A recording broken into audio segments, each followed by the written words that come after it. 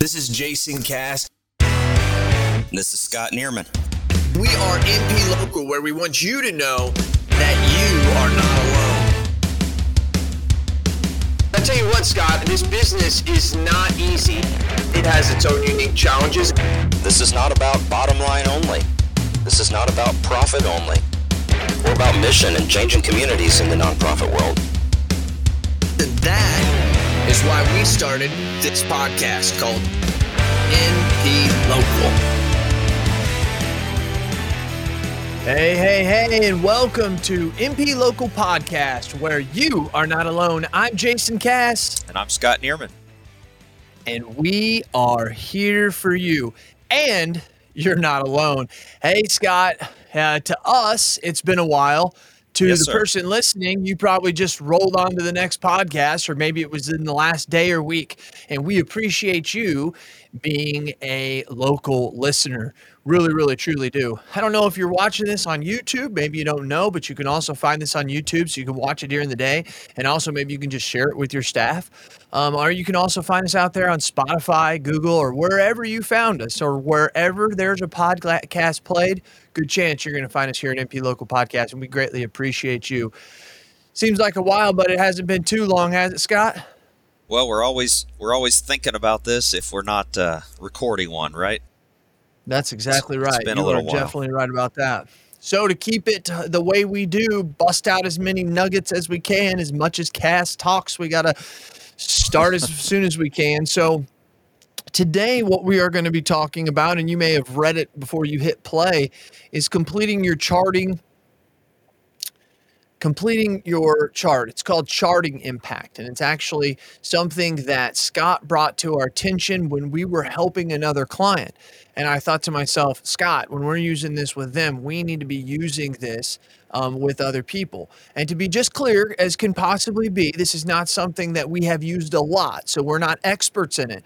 But using some of our background and understanding your business as a local listener, an MP local listener, I think we can help you with it. So Scott, I kind of want you to take it from here and kind of guide us through exactly what this is, how you found it, and what we should do with it. Sure.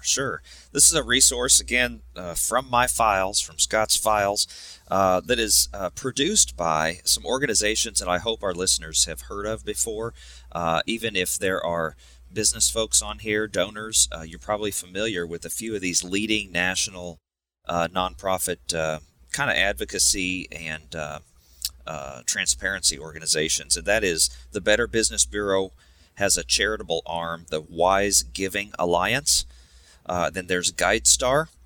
GuideStar is often where savvy donors know where to go download a Form 990 that charities have filed with the IRS. And Independent Sector, which is a voice for all of the sector based in Washington, D.C. And they came together and they crafted what I think our listeners will find to be pretty straightforward and simple questions, but things that we probably don't articulate adequately for our donors. I agree. So I thought it was pretty useful. Absolutely. Very practical. And so it's a short document, but some introductory. And we're going to, just so you know, if you didn't look, if you go to our website, mplocalpodcast.com, if you go there, in the show notes of this, we will put a link to this document. So sorry to cut you off there, Scott, but I wanted them to know that. So in case you're listening to this right now at your desk, jump over there and grab that, mplocalpodcast.com. Go ahead, Scott. So the project that these organizations worked on is called Charting Impact, and what they're trying to do is to help organizations have a framework for telling the story of their organization, what they do, how they go about that business, and why they're different from others. Why does your organization deserve someone's attention and funding? And so they developed this with input from nearly 200 organizations, and it's just really a simple framework for strategic thinking, if you will. I've been using this with a client for consulting around the area of strategic planning.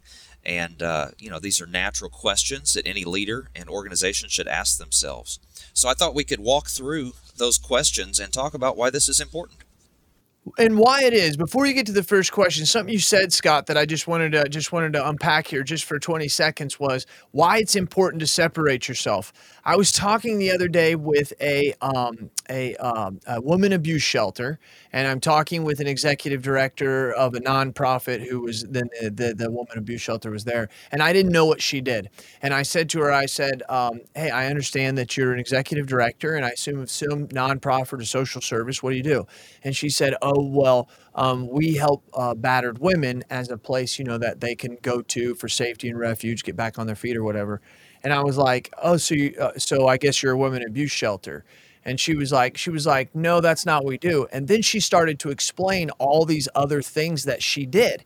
And I'm thinking to myself, well, you're just not a woman abuse shelter, because I insure a lot of those, and those are just, you're actually something else. Where I'm going with that is you may not just be someone who helps the disabled, right? You may not be someone who is just someone who helps people find their faith.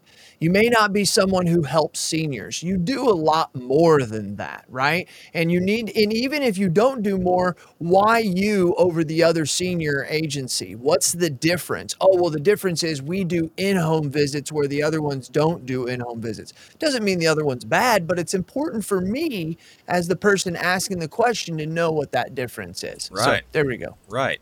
And I think we've talked before in these episodes about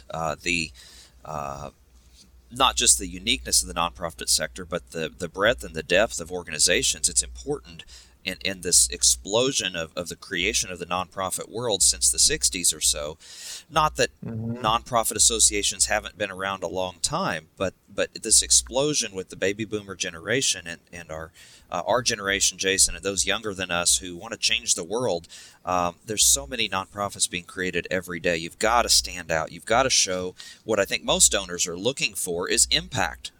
In the nonprofit world, what is the return on investment? When I give you $100 or $1,000, what's my return? Well, my return has to be communicated to me in some fashion as a donor. But I'm looking for impact in my community, right? That's why we call this NP Local. We're looking at every local community that's possibly listening and what they have in common as we go about nonprofit work. So charting impact are really 5 simple questions, and as you write these up, this becomes an impact report that you can use. And for each organization, it encourages strategic thinking. You can use this in strategic planning and goal setting, and where you don't have a firm answer to these questions, that's something for your board and leadership to really dive into and think about what we do. So with no further ado, I like. So you've went on to 1. What is the organization aiming to accomplish, right. Or is that where you're starting? Yeah, let's jump right into it. That's the first question. And so, how do you state? What is your elevator speech? How do you state that vision of the future that your organization would like to see? Remember from a past episode, vision is about the future. It's about what is yet to be. So, what are you trying to do? And then, of course, that's closely related with mission and how you're exactly going about that business. And long-term success, right? I like how they backtrack this. It says here, if someone's unfamiliar with our work, where they read this, would they have a clear definition of what long-term success means for my organization? Right. So sometimes when you're trying to think of that mission, do that backwards, right? What is long-term success for us, right? What is that? Well, we have a food pantry our food pantry helps Madison County, and our goal is to help the 5 counties that touch us, right? That's long-term success to us. Right. Okay, well, then that can be part of the mission statement, right? Our mission is to help feed those who don't even realize they have good nutrition, and our job is to help and impact our region, right? I'm not saying that's your mission statement, but now that's helping us form what that mission statement looks like. Good conversation to have, right? And this document talks about why this is important. If you can't articulate those long-term goals, how are you going to help others understand that mission or your intended outcomes, right? We all have to have that. Delegate, so you need other people. Yep. And we always have to have that stump speech or that elevator speech ready as we encounter folks. I was on a leadership cohort this morning, in a Zoom, and there was a lady on there I hadn't met yet, and I said, hey, tell me what you do, where are you based at? And so real quick she gave me her elevator speech, and so I've got at least a mental picture of what she does in that organization. I don't understand all of it, but I've got an understanding, as you mentioned, of that general goal. Mm-hmm. So your response to this question, what is your organization aiming to accomplish, is the foundation for everything else we're going to discuss, right? Correct. That's where mission comes in. That's why that's always the starting point for strategic thinking and planning. And you also hit it on something. I won't stay long, but the point of the organization and its impact, yes, is to help people in society and local people know what to do, or who you are, why they should give, the impact you're going to give. But think of what you're doing, and I think this is where you're going to go a little bit, Scott, to all you local listeners out there, of what this does to your employees. You can't do this alone, so you know you're going to have to delegate. So knowing what the impact is the story you're not only going to tell to your people you serve, but also to those who are serving those people, your employees, which are our greatest asset. New employee training, new board member orientation. This is the starting point, and this is how you recruit them in the first place, right? That's right. Good point. Mm-hmm. So number 2 then, second question out of 5, what are your strategies for making this happen? That main thing we were just talking about, what are the strategies? How do you describe how you go about business? This is where it gets into your programs. If you think in terms of an outline, like we all learned in grade school, you're going to write a little essay question. What's your main idea and what are your 3 supporting bullet points? What they call that in grade school, right. Power writing, or I don't know what they do today. Something like that. Yeah, I know what you're talking about. And so what are the program areas and how do you group those together? How do you package what it is that you do? And this is, think about right now my organization's redesigning our brochures, updating those materials, and then that'll, of course, translate into a substantial website update. And you think about that outline or that main page that you want on a website, or you open the brochure and you've got certain dot points. What are those dot points on how you do business? Mm-hmm. So those are, near-term activities. Those are building blocks. As I said, those are kind of program and packaged activities and strategies. Why is this important? This articulates your strategic approach as an organization. A donor who understands your industry, who understands the goal you're going after. You use the example, Jason, of food insecurity and food pantries. A donor savvy to that world. One of the funders that I know is out there for food pantries is Kroger Foundation, right? These grocery stores, if they have a surplus inventory, they have no reason to sit on that and let it go bad. They want to get that to people in need. Good point. Kroger has a big program with that. And as we've said before, they're not paying me to say that by any means, but those folks understand. If you want to call and help us out, just with Kroger, feel free to give me a call. But absolutely, those organizations or those funders are going to know that issue, right? Because they're in the food business, and so they're going to look at your strategies and decide if you have some of the correct strategies or best practices in the field. So, but to articulate those to the average donor is so important, because your average donor may not understand the issues associated and how you tackle those problems. Moving quickly, anything you want to add, Jason, to that? No. I'm listening to everything that you're saying, and I mean, it's right on. There's not much to add. You're on. So just moving quickly for these little 20-minute nuggets that we like to produce. The third question is, what are your organization's capabilities for doing these things? And I think here businesses have a commonality in that we have to be realistic. That's right. We have to be realistic. Doesn't mean that we don't throw a couple goals out there that are kind of like, well, that's pretty wild. Okay. But not every goal's like that. But what are your capabilities for doing this with technology, with staff, with outsourcing if you have to, the services that you need to provide? Is it possible to provide those? You can have the funding for that. I think it's important to be realistic. And that is one thing that's great with a lot of social services, even for you new executive directors, CFOs, anybody who's listening to this, is that your service has, more than likely, a history.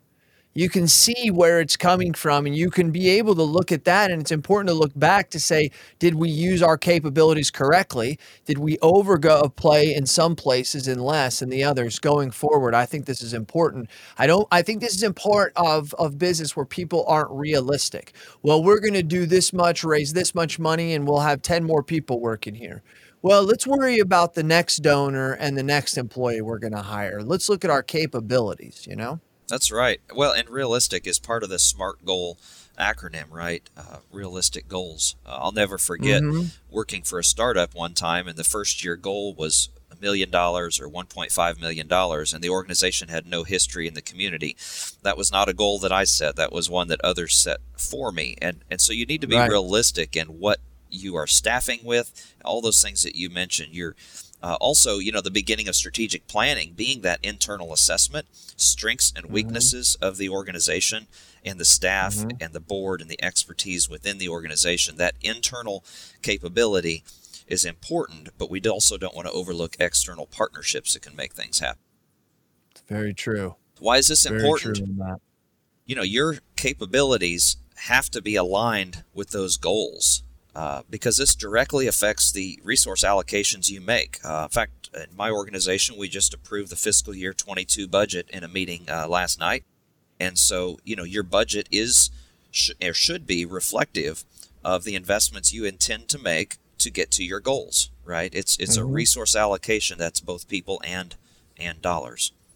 So you want to list it strategically, manage it strategically, and consider what you have and what's realistic. If you're a food pantry out there, once again, going back to it, are you investing in the things that are going to help you get to those 4 or 5 surrounding counties?